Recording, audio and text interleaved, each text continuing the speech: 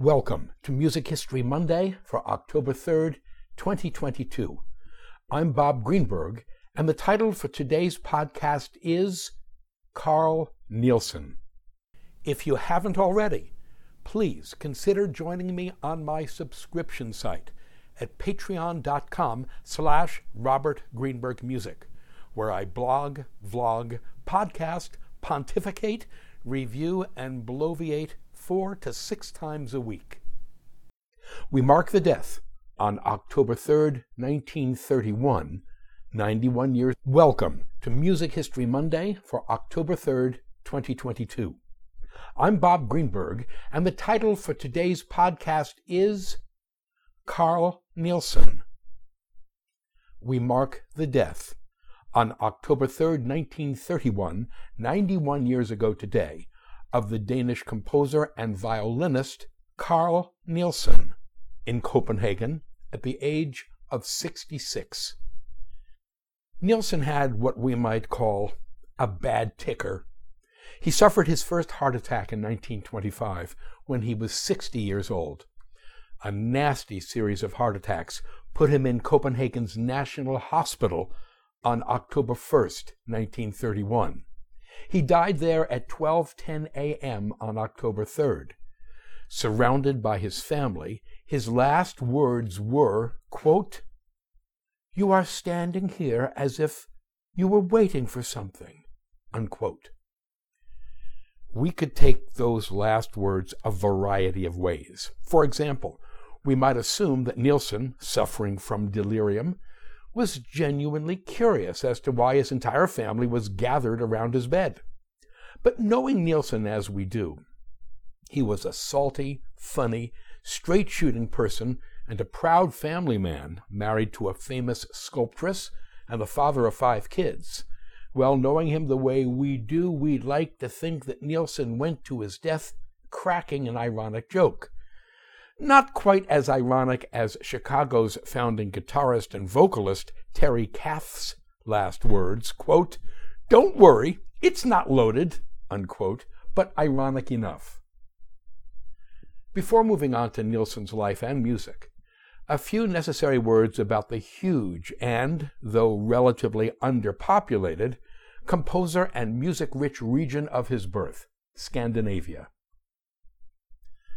The geographic term Scandinavia can be used 2 ways, properly or improperly. More often than not, I employ it improperly.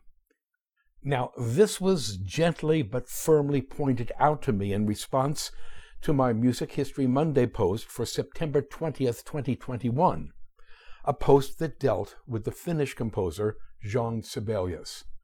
I will therefore make a second pass at this issue of Scandinavia, hopefully getting it right this time around. Scandinavia properly refers to a sub-region of Northern Europe that consists of the countries of Denmark, Sweden, and Norway.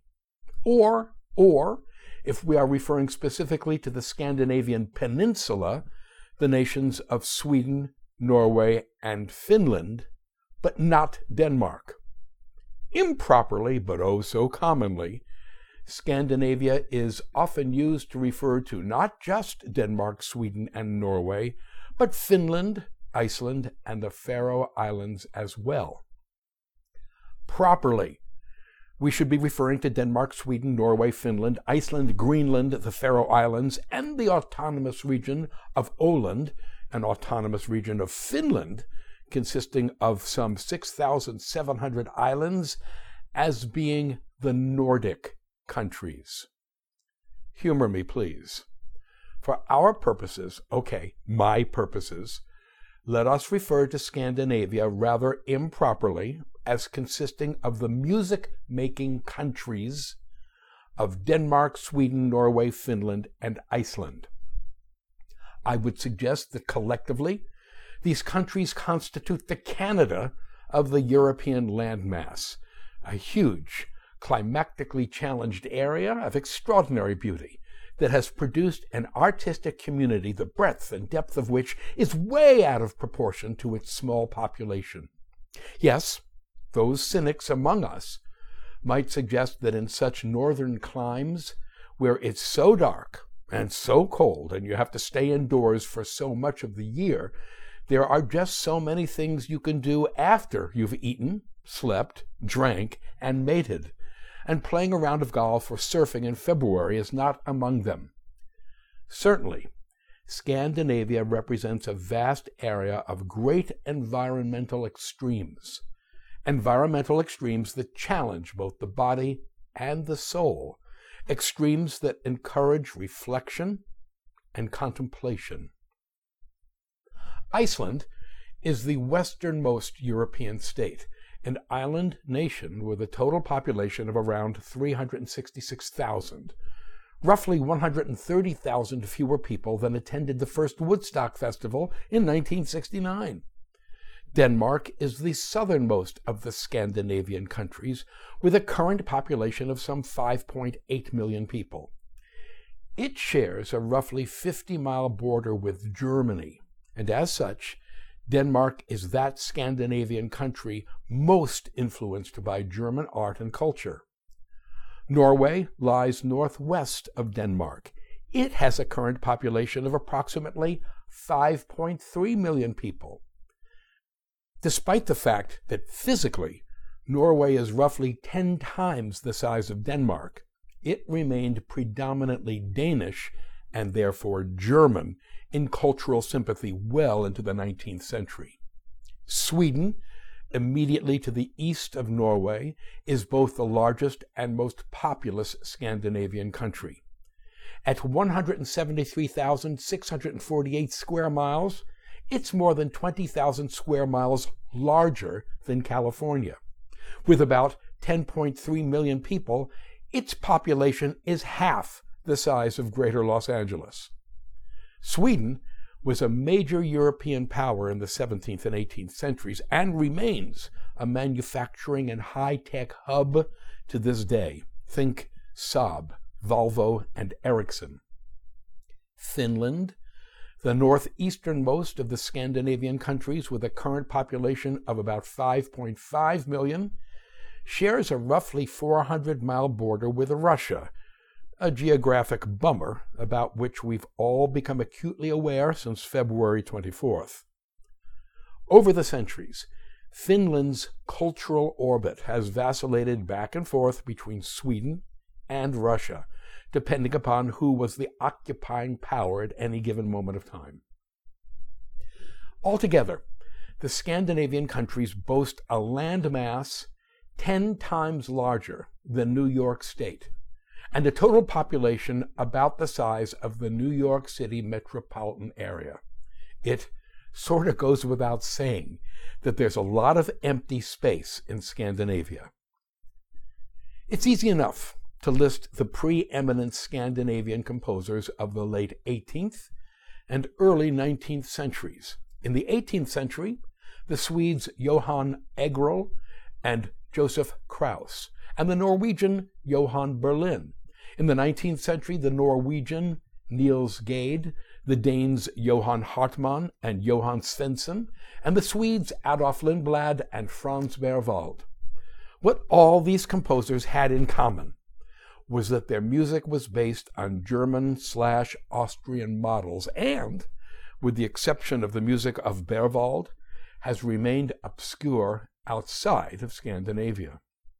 Oh, and poor Franz Berwald.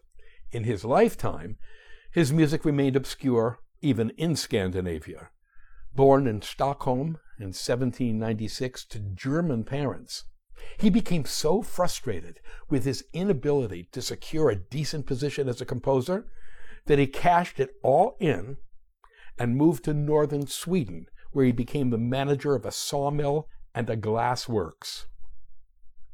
But the spirit of nationalism that swept through so much of Europe in the years after 1848 swept through Scandinavia as well. And this is where our story begins. 4 Scandinavian composers emerged, each of whom is today recognized as the paternal parental unit of their respective national musical tradition. In Norway, Edvard Grieg, who lived from 1843 to 1907. In Sweden, Hugo Alfvén, who lived from 1872 to 1960. In Finland, Jean Sibelius, 1865 to 1957, and in Denmark, Carl Nielsen, 1865 to 1931.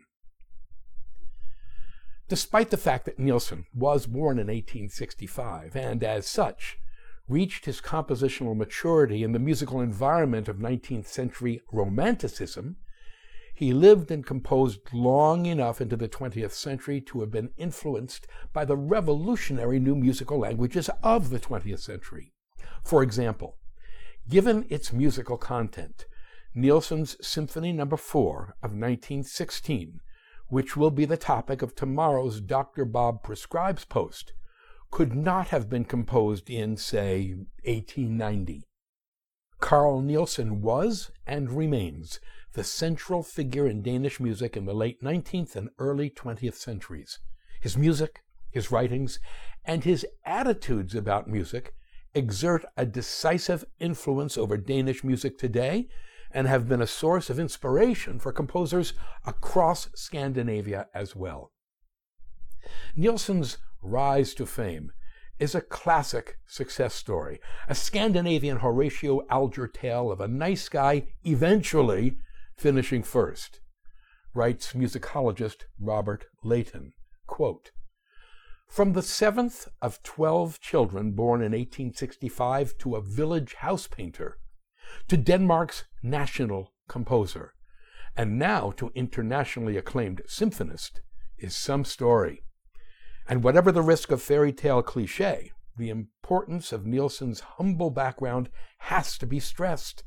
His mother's singing, his father's violin and cornet playing in the village band, the 4-year-old Nielsen's makeshift outdoor xylophone made out of different-sized logs from the woodpile, the 11-year-old's improvised songs at wedding feasts, all these, combined with the sights, sounds, and personalities of his home island of Funen, implanted a reverence for the simple original, which was to become a lifelong artistic creed," unquote.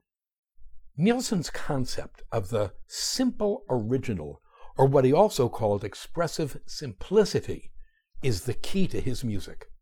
He grew up on a diet of village music and the music of the Baroque and classical eras. From the very first, Wolfgang Mozart was his favorite composer and remained so until the end of his life.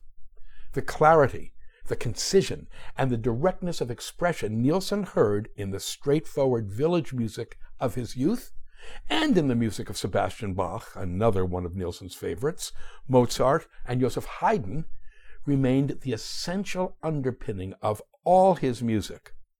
We might think of him as a Danish Antonin Dvorak, but without Dvorak's purposeful compositional virtuosity. In fact, Nielsen generally disliked the sort of overt compositional virtuosity and expressive excess that marked so much 19th century Romantic music. For example, commenting on Wagner's massive 4-music drama Ring Cycle, Nielsen wrote, quote, "It is Wagner's taste that is intolerable. Reckless gorging on every musical interval all the time undermines the health of his music. We thus see how necessary it is to preserve contact with the simple original," unquote. Nielsen felt much the same way about the compositional virtuosity of such late 19th, early 20th century German-speaking composers as Gustav Mahler, Richard Strauss, Alexander Zemlinsky, and Arnold Schoenberg. In 1909, Nielsen wrote, quote, "I am surprised by the technical skills of the Germans nowadays, and I cannot help thinking that all this delight and complication must exhaust itself. I foresee a completely new art of pure, archaic virtue. We must go back to the pure and the clear," unquote. Nielsen's promise as a composer got him a free ride through the Copenhagen Conservatory, where he studied from 1884 to 1886, and from where he received a strict German-style schooling in harmony, counterpoint, and musical form. After graduating, he took various jobs as a violinist, ranging from the Royal Chapel to dance bands at Copenhagen's Tivoli Gardens, while he continued to compose on the side. In 1901, having completed his first symphony and first opera, a work entitled Saul and David, he was granted an annual state pension so that he might have more time for composing. Oh, gotta love those state pensions. His second symphony followed in 1902, his third in 1911, the fourth in 1916, the fifth in 1922, and the sixth in 1925. Nielsen died 6 years later, in October of 1931, at the age of 66, once again 91 years ago today. We would note that Nielsen was not just a composer of symphonies, operas, concerti, chamber and vocal music, but was as well a true musical citizen of his country and adopted city of Copenhagen. He composed a cantata for the 100th anniversary of the founding of the Copenhagen Polytechnic High School. He composed a cantata for the opening of the Copenhagen Municipal Swimming Pool. He composed cantatas for the 50th anniversaries of the Young Merchants Education Association and, my personal favorite, for the Danish Cremation Union.